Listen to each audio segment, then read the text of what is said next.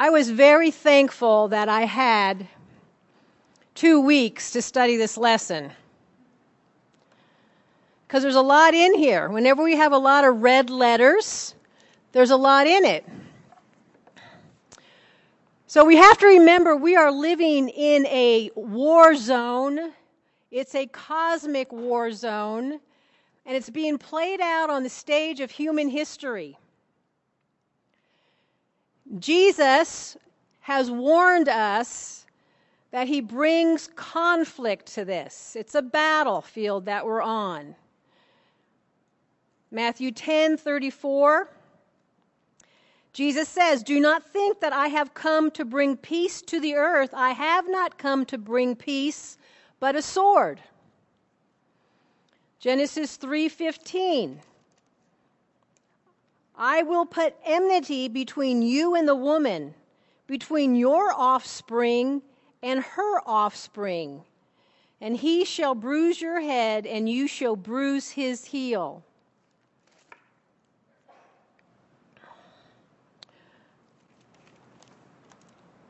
Mark 1:24.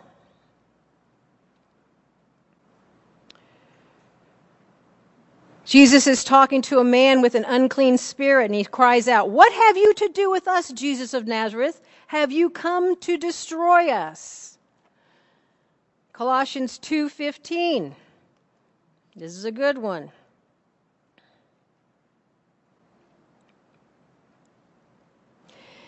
Christ disarmed the rulers and authorities and put them to open shame by triumphing over them at the cross. And finally, in Hebrews 2:14, he says, "Since therefore the children share in flesh and blood, he himself likewise partook of the same things, that through his death he might destroy the one who has the power of death, that is the devil, and deliver all those who through fear of death were subject to lifelong slavery." So it's a warfare, and Jesus has warned us that when he comes, he's coming to bring a division. And so in this lesson in John 8, we are starting to see the great divide. It is getting stronger and stronger. This lesson, starting with the first part of verse 8, is a story of a woman that was brought before him, and they were going to stone her. When we get to the end of chapter 8, what do we find? We find the Pharisees and the scribes picking up stones to stone him, to convict him. So the tension is growing and it's mounting. In the beginning is the stoning, and in the middle we have 3 trulies, sandwiched between those 2 horrific condemnations, wanting to stone, wanting to destroy because of sin, because of hatred. Jesus says in 34, truly, let me get to here in 34. "Truly, I say to you, everyone who commits sin is a slave to sin." And then in 51, he says, "Truly, I say to you, if anyone keeps my word, he will not see death." So right there, truly, everyone's a slave to sin. Second, truly, if you keep my word, you will not see death. And the final truly he has in 58, "I say to you, before Abraham I was, he is God." And these are profound statements, and this is why Christ came, because we are in sin, and death is going to be ours if we do not believe in him and keep his word, because he is God. So it's the great hyperbola that comes down, where Christ was in heaven in his glory, and left there to come to earth, to be here, to die for our sins, and to be resurrected again, and Christ and God the Father is going to bring him up to glory again. So we know that when he came, his own people did not receive him. And so let's start the lesson with this. 8, the last verse in chapter 7. "They went each to his own house." Remember, he had fed 5,000 people. He claimed to be the bread of life. They just ended the 7 weeks of the Feast of Booths and all the celebration that comes from God taking care of them while they were in the desert. And he just got done proclaiming that he's the living water. Anyone that comes to him shall not thirst, but will have eternal life and rivers of righteousness flowing through them. So it's the end of this celebratory time, and he's teaching and he's making these profound statements. And they each go home to their own house, but Jesus went to the Mount of Olives because he didn't have any place to go. He didn't have any home of his own. The humility of who he was. Luke 2:7 says, at his birth, his mother wrapped him in swaddling clothes and laid him in a manger because there was no place for him in the inn. And later on, Jesus told a would-be follower in Matthew 8:20, foxes have holes and the birds of the air have nests, but the Son of Man has nowhere to lay his head. He didn't come here to make a home. He came here to cause division. So verse 2, early in the morning, he came again to the temple, and all the people came to him, and he sat down and taught them. He was the main spectacle here. He goes to the temple, and he teaches them early in the morning. And we find out that the part of the temple he was at is the treasury. We find that, and we'll talk about that in a minute. But it was a time now to teach. Nothing's perchance. It's not like he got up and said, I think I'll go down and teach today. No, everything was laid out for him. And he's going to teach. And the lesson that he's going to teach in this chapter 8 is a contrast of light and dark, a contrast of truth and lies, a contrast between the difference there is in wisdom. John 3:13 says this, who is wise and understanding among you? By his good conduct let him show his works in the meekness of wisdom. But if you have bitter jealousy and selfish ambition in your hearts, do not boast and be false to the truth. This is not the wisdom that comes down from above, but is earthly, unspiritual, demonic. There's a wisdom out there that's demonic. Goes on to say, for where jealousy and but the wisdom from above is first pure, then peace-loving, gentle, open to reason, full of mercy and good fruits, impartial and sincere, and a harvest of righteousness is sown. Two types of wisdoms out there. We're seeing it today.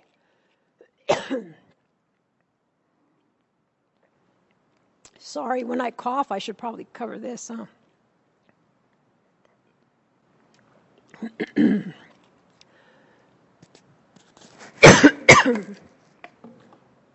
Okay. See if I can do this because I'm pushing my voice a little bit stronger. See if I can get through this. So carrying on, then he's down, he's sitting in the temple area in the treasury. And what happens? The scribes and the Pharisees brought a woman who had been caught in idolatry. And placing her in the midst, they said to him, Teacher, this woman has been caught in the act of idolatry. Where's the man? You all probably thought of that, didn't you? Where's the man? If she was caught in the act, then he was there.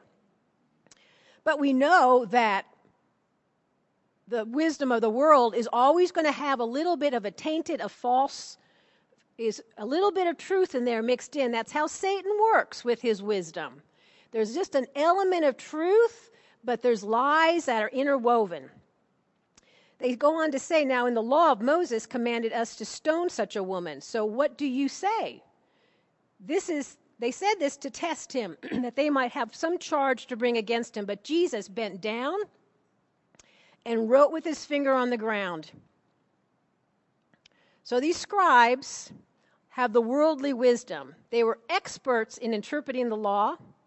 The Pharisees were known for their strict adherence to the Mosaic law. So they were coming in, and they're going to not test him, they were plotting a trap for him. Trapping him with the worldly wisdom that they had, they were up against the Son of God, who has wisdom from above. The seventh commandment forbids idolatry, and Leviticus 20:10 says that it is the death penalty for both the man and the woman caught in the act. Jesus upheld the Old Testament condemnation of idolatry. We see that in Matthew 19. Jesus even took it further to say that even if a man lusts for somebody, a woman, in his heart, in his attitude, that he conceives it. That's bad enough. So they're going to trap him. They're going to see if she was caught in the act, and here she was, what's going to happen to her? The trap is, if Jesus objected to stoning her, then he'd be guilty of opposing the law. If he agreed with them to stone her, then his reputation for compassion towards sinner is gone. How does compassion and love that Christ have, how does that play in with justice? We see that all the time. If God is a God of love, how can he condemn people to hell? All the time we see this. The trap that they set up becomes the lesson to teach them how divine justice and mercy are harmonized. What does he say? Doodling in the dirt. And as they continued to ask him, he stood up and said to them, "Let him who is without sin among you be the first to throw a stone. Let him who has the first among you without sin." And once more he bent down and wrote in the ground.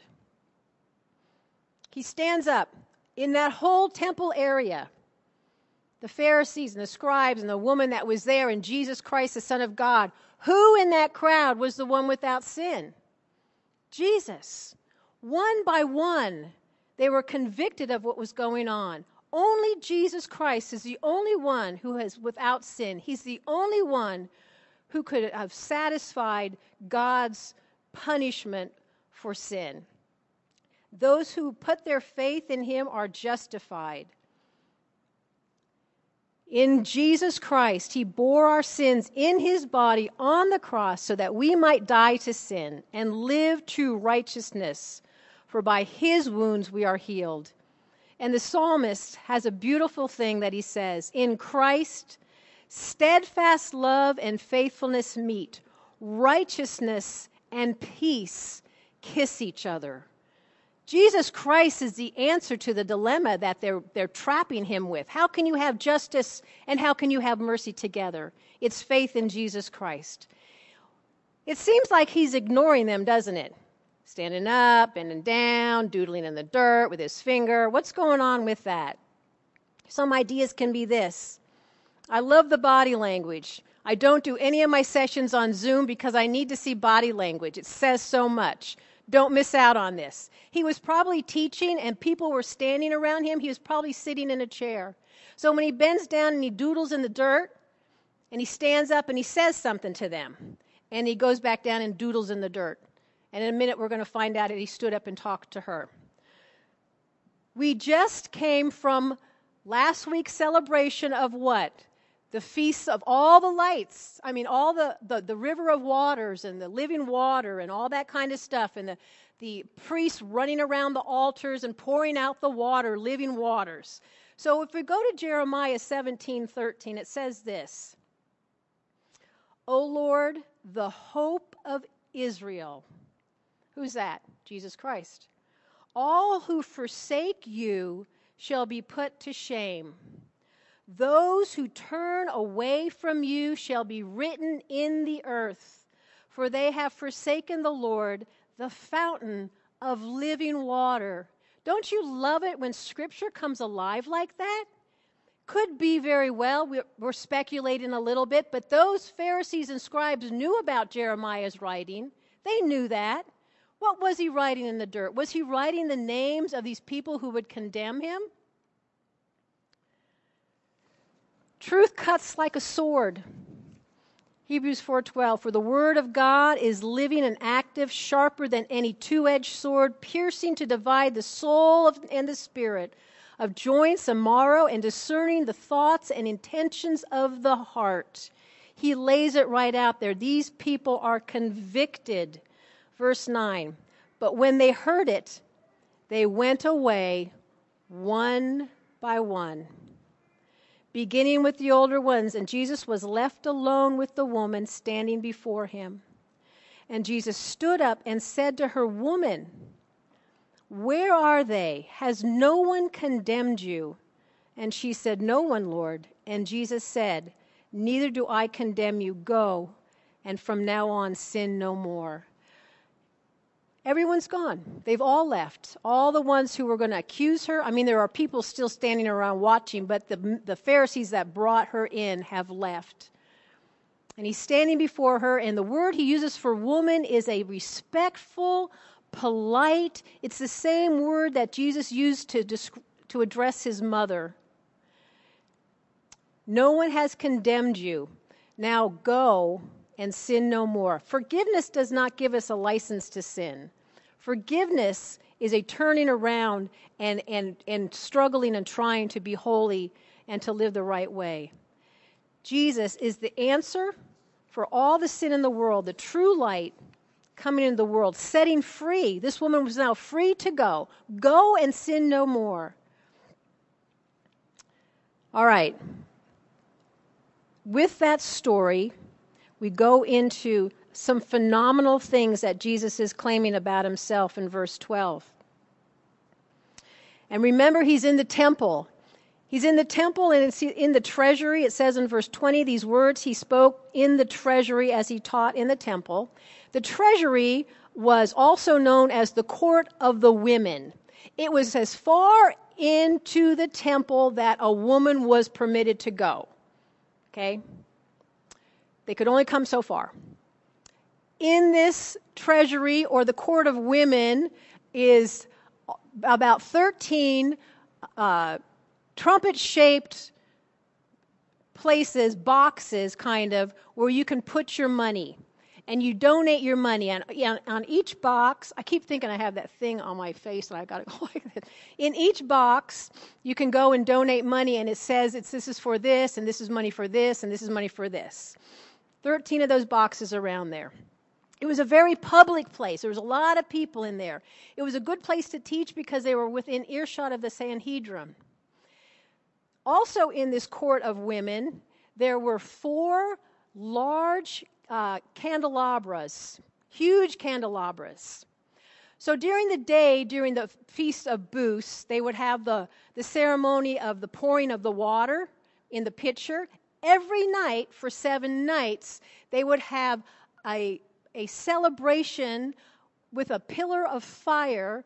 The candelabras were lit, and the people would light their torches from the candelabras and dance around and sing in remembrance of how God also took care of them and guided them during the night by the flame. Okay? So this is very important to know, because we just had the living waters with the pitcher of water poured out, and now we're going to go into this area with the candelabras where the people had been celebrating for 7 nights with fire, praising God and thanking him for being their guidance in the night. And Jesus comes in and he says what? Boom! I am the light of the world. Whoever follows me will not walk in darkness, but will have the light of life. Boy, he is really ticking these people off. He is now claiming to be God. I am the light of the world. This is the second of 7 I ams with a metaphor. This is truth that he's speaking. And these Pharisees knew this, because David saying in Psalms 27, "The Lord is my light and my salvation."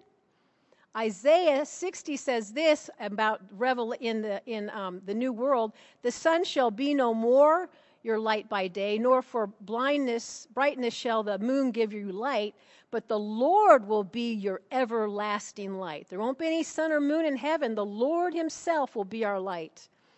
1 John 1:5, "This is the message we have heard from him and proclaim it to you, that God is light, and in him there is no darkness at all." He is pronouncing he is God. He is the light of the world, clearly claiming to be Israel's Messiah, sent by God as the light to mankind. Whoa, the opposition is getting very thick now. 13. So the Pharisees said to him, You are bearing witness about yourself. Your testimony is not true. You know, when people are stuck in unbelief, there's no amount of evidence that can convince them. No amount of evidence. I don't know if you've been watching any of the fraud stuff that's been happening in Missouri and the public hearings that they've been happening about people coming forward and presenting the fraud that they've seen. And people are still saying, there's no evidence, there's no evidence. If someone is truly stuck in a belief system, they are blinded, and no matter what kind of compelling evidence there is, they're just not going to believe it. But Jesus answers them and says in verse 14, even if I do bear witness about myself, my testimony is true. For I know where I came from and where I'm going, but you don't know where I came from or where I'm going, and you judge according to the flesh. I judge no one. Even if I do judge, my judgment is true. For it is not I alone who judge, but I and the Father judge together. He goes on to talk about two witnesses bearing together. He is saying he is true. What he says and does is truth, and they're not going to understand it. Obviously, if only one person says something that is true, if something is true and only one person acknowledges it, that doesn't change whether it's true or not. You don't need 10 people to make it true. If it's not a lie until you have 10 people come forward and say this is true. Truth stands alone. It's not altered by who does or doesn't know it. If I can stand up here and say that poinsettia is not red, it's not red, it's not red, you're crazy, it's not red.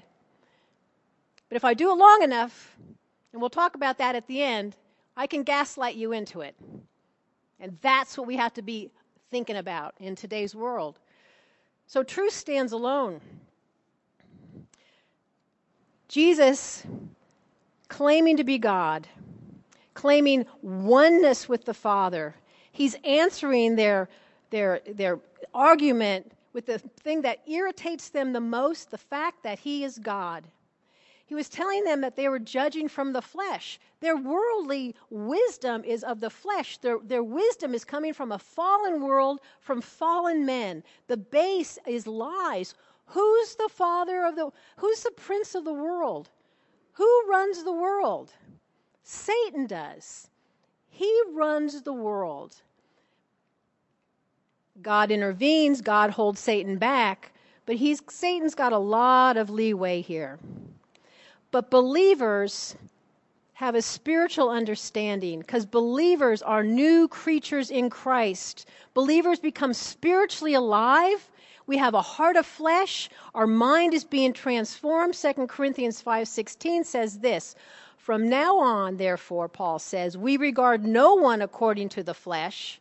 Even though we once regarded Christ according to the flesh, we regard him thus no longer. Now we look at each other through the eyes of Christ. There's forgiveness. There's encouragement. If we were a bunch of non-believers in here, we'd be treating each other very differently. For one thing, we wouldn't be here studying God's Word. The contrast is becoming very stark between the people who rejected Christ and the people who were starting to accept him.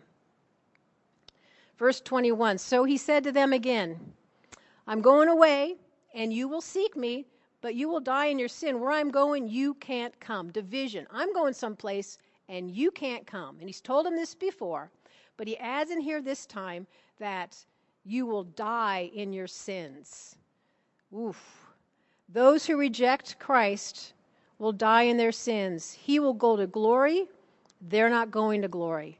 He is really laying out truth to these arrogant religious leaders. And remember, he's talking to them, but in reality, because what he's saying to them is, you're not getting this. You guys don't understand. You know why you don't understand? Because you don't have the Word of God in you. You don't have the love of God in you.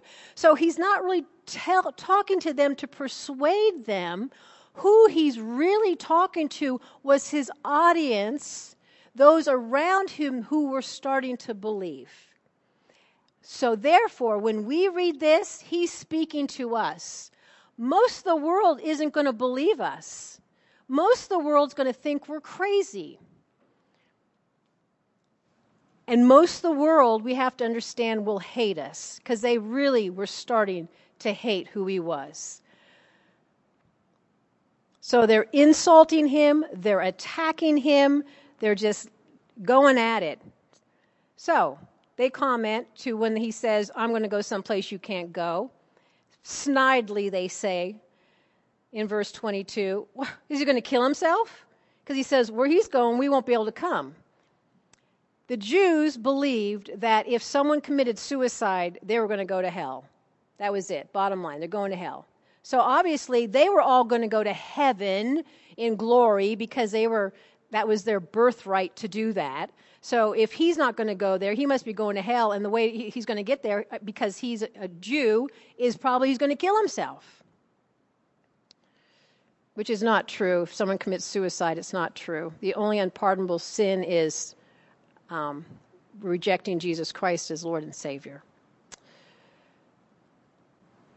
So there's two different places to go, two different origins that are here. Jesus says to them in verse 23, you are from below, I am from above. You are of this world, I am not of this world. I told you that you would die in your sins, for unless you believe that I am he, you will die in your sins. That's the only escape, is belief in Jesus Christ.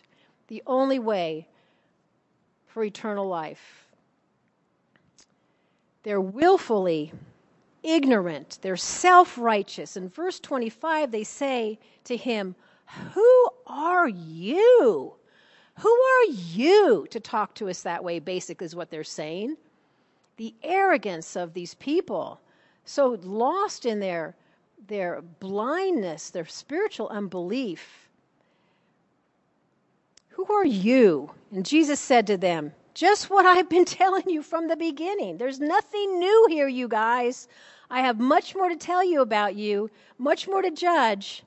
And he could have stood there and he could have listed all the things, all the reasons they're going to die in their sins, and all the pride and the ambition, the hypocrisy and the hate that they have, and the malice against the truth, and the obstinate unbelief in their hearts. But he doesn't. I have much to say about you, much to judge, but he who sent me is true. I declare to the world that I have heard from him. They do not believe him. They do not understand what he has been speaking to them about the Father. They don't get it. They can't get it. They don't have spiritual ears and a spiritual heart to understand it and accept it.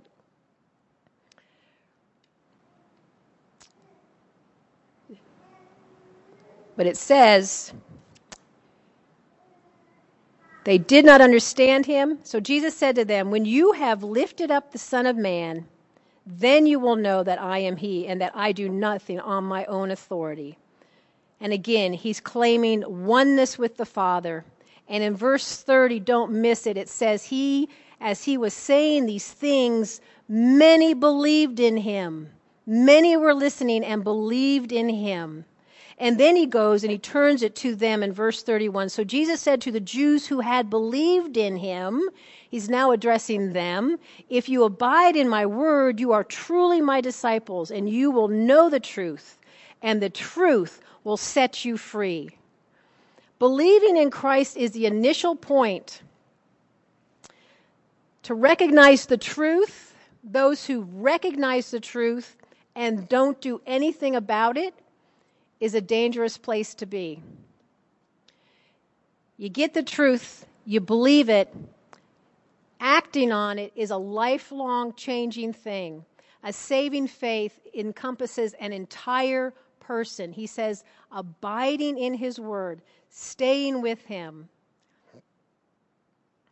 They answered him. Well, before I get that, let me go a little bit more into abiding. Abiding in his word. His word, what he says, his scriptures. True disciples are doers of the word. They're not just hearers. Throughout John, we have many references. Jesus said, if you love me, you'll keep my commandments. If you keep my commandments, you will abide in my love. You are my friends if you do what I command you. Whoever keeps his commandments, in 1 John, whoever keeps his commandments abides in God and God in him. also in 1 John. For this is the love of God, that we keep his commandments. And then not just keeping his word because, oh, it's the thing I have to do. I guess I can't, lie because that's a bad thing. But loving his word, Psalms 119, with all my heart I will observe your precepts. Oh, how I love your law. Your law is my delight. So there's a desire to be obedient to God. Knowing the truth and applying the truth. This is who Jesus was talking about to them there. Not just believing he's the Son of God and died for them, but living it out. Okay, so back to these Jewish unbelievers that are challenging him in verse 33. They answered him, "We are offspring of Abraham, and we never have been enslaved to anyone. How is that you say you will become free if we believe in you?" Well, there's not true what they were saying, because they were in physical slavery with the Egyptians and the Assyrians and the Babylons, and currently they were under the oppression of the Romans. So they were trying to allude to a spiritual freedom that they had because they were of the line of Abraham. They were united to God because they were related to Abraham. And Jesus says to them, 34, "Truly, truly, I say to you, everyone who commits a sin is a slave to sin." Doesn't matter what your bloodline is. He goes on and he says the slave does not remain in the house forever. In other words, Jesus Christ is a son of God, and he has inherited the inheritance from the Father. And he forgives us, and we are in line and become free, and we are allowed to get that inheritance also. So only the Son can set somebody free. The light, the truth, he's coming into this world to share that with us, and those who believe in him will be free. The truth will set you free indeed. All right, he goes on with more lessons. In 37, he says this. Hey, you guys, I know you're the offspring of Abraham. I know that. I know you're related to Abraham. He's validating that.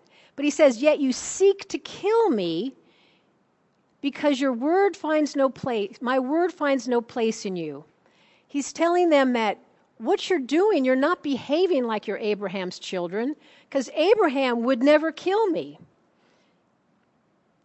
Abraham would never believe lies. Abraham would never spread lies. If you truly know Abraham and are his spiritual children, if you believe in me, you would accept, if you were Abraham's children, you would accept me because Abraham looked for me and longed for me.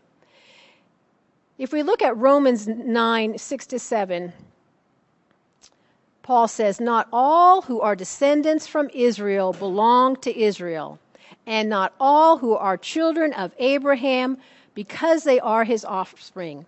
This means that it is not the children of the flesh who are children of God, but the children of the promise are counted as offspring.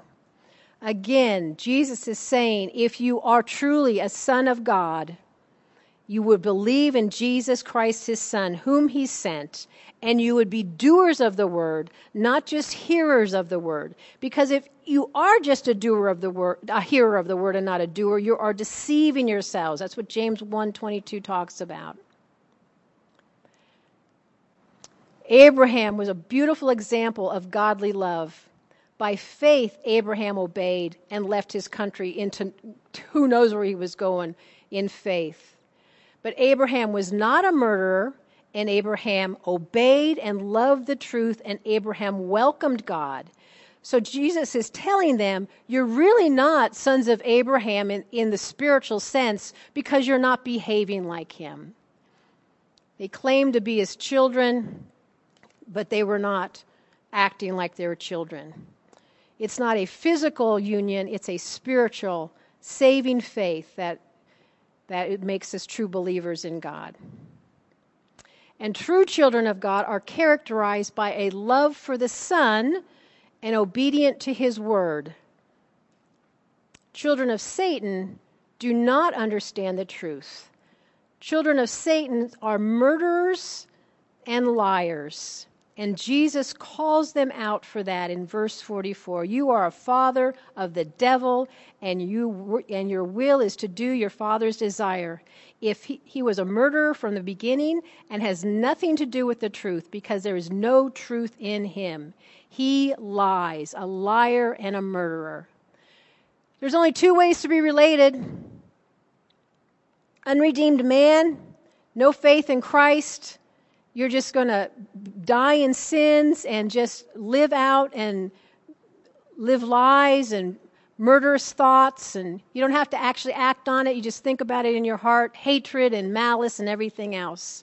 But when Jesus Christ grabs hold of you and repent and you give your life to him, he takes you from the dominion of darkness and puts you into the kingdom of the Son he loves. And he gives us a new heart. And we can understand his word, and his truths are opened up to our thinking. The battle lines are drawn here in the temple that day. Jesus confronts his enemies head on. In 48, the Jews answered him, "You are not right in saying that are we not right in saying that you are a Samaritan and have a demon?" Now, remember when we were talking about the Samaritans? That would be like the worst insult ever a Jew could give another Jew, is to refer to them as a Samaritan. That's like, you are just a low life. And not only that, you have a demon. The contrast here between who they are and who Christ is unbelievable. They are outraged at Jesus. They are cutting and insulting him, saying he's demon-possessed, mocking him. And they're doing all of this in the face of full revelation, fully revealed who Jesus is, the words that are coming out of his mouth, and they are just mocking him. And when they do that, there's a verse in Hebrews 6, 4-8, that talks about when somebody has been given full revelation, and yet so stuck in their unbelief. Therefore, let us leave the elementary doctrine of Christ and go on to maturity, not laying a foundation of not a repentance from the dead works of faith toward God. It goes on in verse 4 of chapter 6. It is impossible in the case of those who have once been enlightened. Now, not a believer. I'm not talking about losing your salvation here. I'm just talking about someone who has been exposed to full revelation and understands it. To have been enlightened, who have tasted the heavenly gift and have shared in the Holy Spirit and have tasted the goodness of the Word of God and the powers of the age to come, and then have fallen away, to restore them again to repentance. So these Pharisees and scribes and all the others in the crowd that were hearing all this and not believing, it's a very dangerous place to be. For those of us in today's world that has the Word of God and understands it and was raised in the church and know it and don't bend the knee to Christ, it's a dangerous place to be. He says that they dishonored him. They're claiming that he is seeking his own glory. If Jesus was going to seek his own glory, he would have never come down from there, right? He had it made up there. And besides, I don't think there's anything that we can seek our own glory. If I stood up here and said how wonderful I am and and all this kind of crazy stuff, what is that? That's not glory. That's not glory. It is. You can't even do that. You can seek your own glory, but you're not going to get it. Glory is something that is given to you. Does that make sense? We don't get it. We can't manufacture it. We can be prideful and arrogant, but that is not glorifying at all, right? So glory, the true sense of the beauty of glory, is something that's bestowed on a person. So they didn't even know what they were talking about because their wisdom is from the earth. Philippians 2, 5. Have this in mind among ourselves, which is yours in Christ Jesus, who, though he was in the form of God, did not count equality with God a thing to be grasped. He didn't stay up there grasping to that.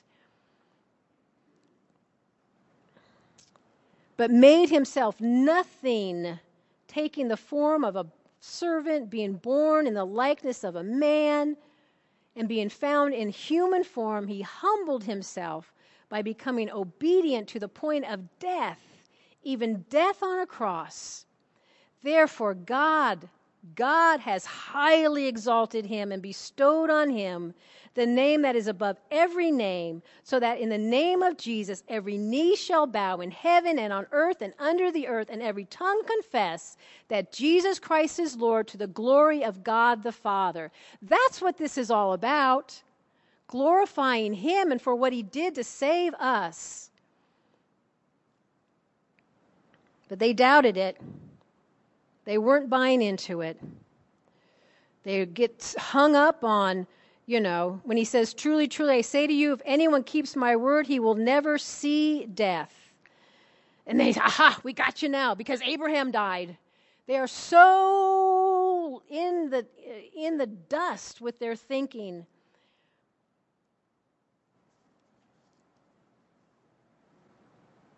Mocking him. And he'd say to him, even the prophets died, they said, who do you make yourself out to be? They despised him. And Jesus answered them in 54, if I glorify myself, my glory is nothing. It is my Father who glorifies me, of whom you say he is our God. But you have not known him. You don't know him.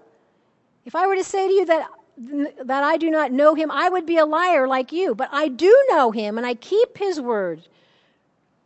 So the Jews said to him, you are not even 50 years old. Have you not seen Abraham? Do you see how blinded they are? And he says it one more time to them in 58. Truly, truly, I say to you, before Abraham was, I was. And so they picked up stones to throw at him, but Jesus disappears. The hatred toward him. They were so prideful of keeping God's honor, and yet their blinded faith, unbelief, lack of faith, they were accusing God himself of blaspheming. Two ways to approach Jesus Christ: to believe him and bow to him and worship, or to harden your heart and reject him. And Jesus warned them, you are from below, and I am from above. You are of this world, and I am not of this world. I told you you would die in your sins, for unless you believe that I am he, you will die in your sins. Let me just end it with this. It is, the whole human history is lies and truth. Revealing the truth. Satan from the beginning was a liar and a murderer, and he's done everything he can to corrupt mankind, to let us not get the truth. He tries to squelch the truth all the way around. And we see it today with lies and truth. When I was studying this, it was like, boom, this is in today's news headline. Boom, what's going on out there? Where do we find truth? There's lies everywhere we look. They say there's lying, there's fraud, fake news. Where do you go for such things? We get confused, don't we? And I wasn't going to say anything. But I was looking at some things this morning on my little news thing just because I want to keep abreast of it. And the battle that's out there for the next president is overwhelming. We live in unprecedented times.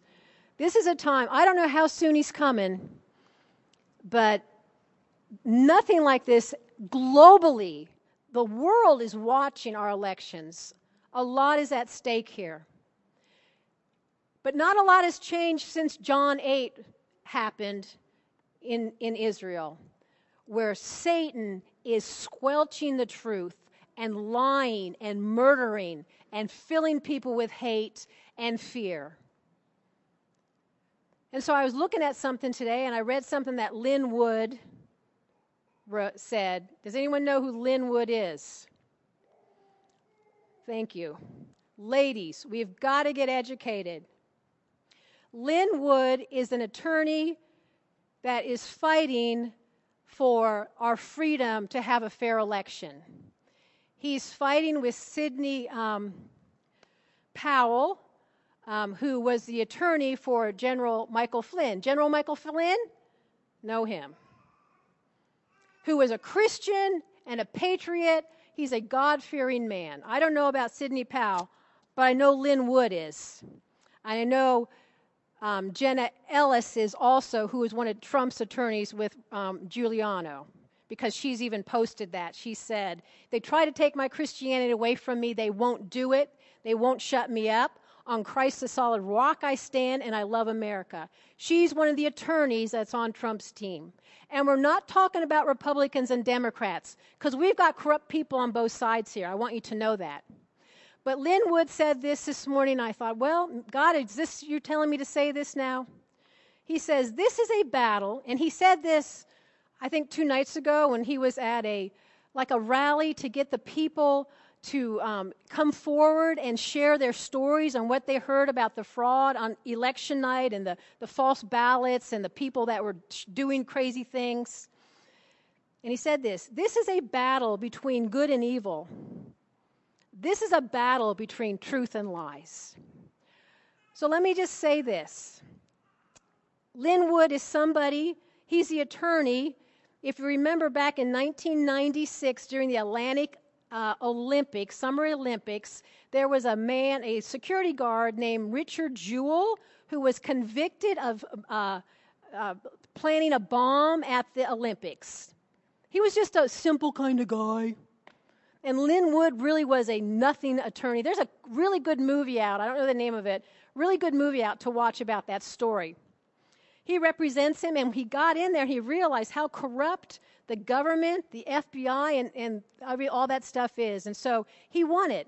Then he also went on, this is more recent, Lynn Wood also represented Nicholas Sandmann, who was the Catholic student who had that confrontation with a Native American, and then the Washington Post and everybody defamed him and said he was bad and everything.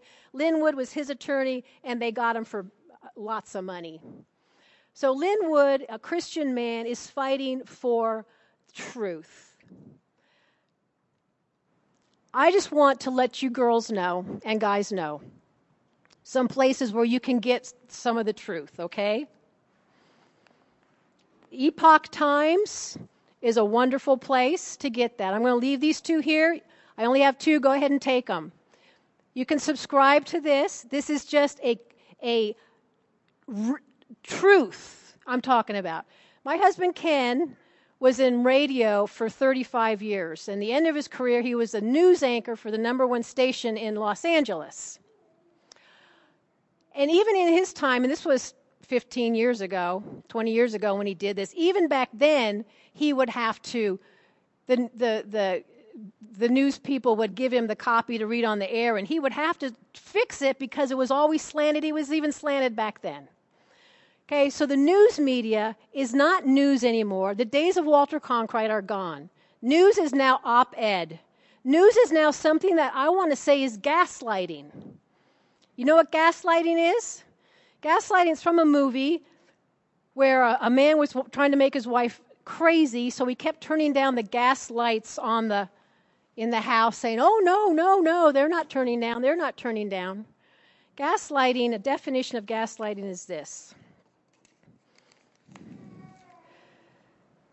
Gaslighting is a form of psychological manipulation in which a person or a group covertly sows seeds of doubt in a targeted individual or group, making them question their own memory, perception, or judgment.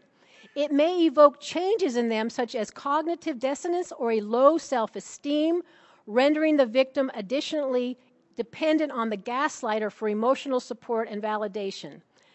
I don't always go to this dictionary, but the Urban Dictionary had a good definition. Gaslighting. Psychological definition of gaslighting is an increasing frequency of systematically withholding factual information from and or providing false information to the victim, having the gradual effect of making them anxious, confused, and less able to trust their own memory and perception. That's what happened today. Isn't that what's happening today? This is a news source that will accurately give you the facts. It's not a political thing. It's actual facts. And there's more of them out there. One America News is another one that you can look at. You can subscribe to this. It comes online every day, and once a week you get a hard copy newspaper. But I want to encourage you, ladies. I'm not up here pushing for, but these are times where we really need to find out where the truth is, what we are being told. And I don't want any of us to be told lies that are out there and to start to curb our lives and live in fear. Christ came to set us free, and we are free indeed. Let's pray. God, I just pray that you will guide us. We know you love us. You know you care for us. You have given us a mind. You have given us wisdom from above. Almighty God, help us to tap into that wisdom, to follow you, to glorify you in a dark, ever darkening world. In the name of Christ, amen.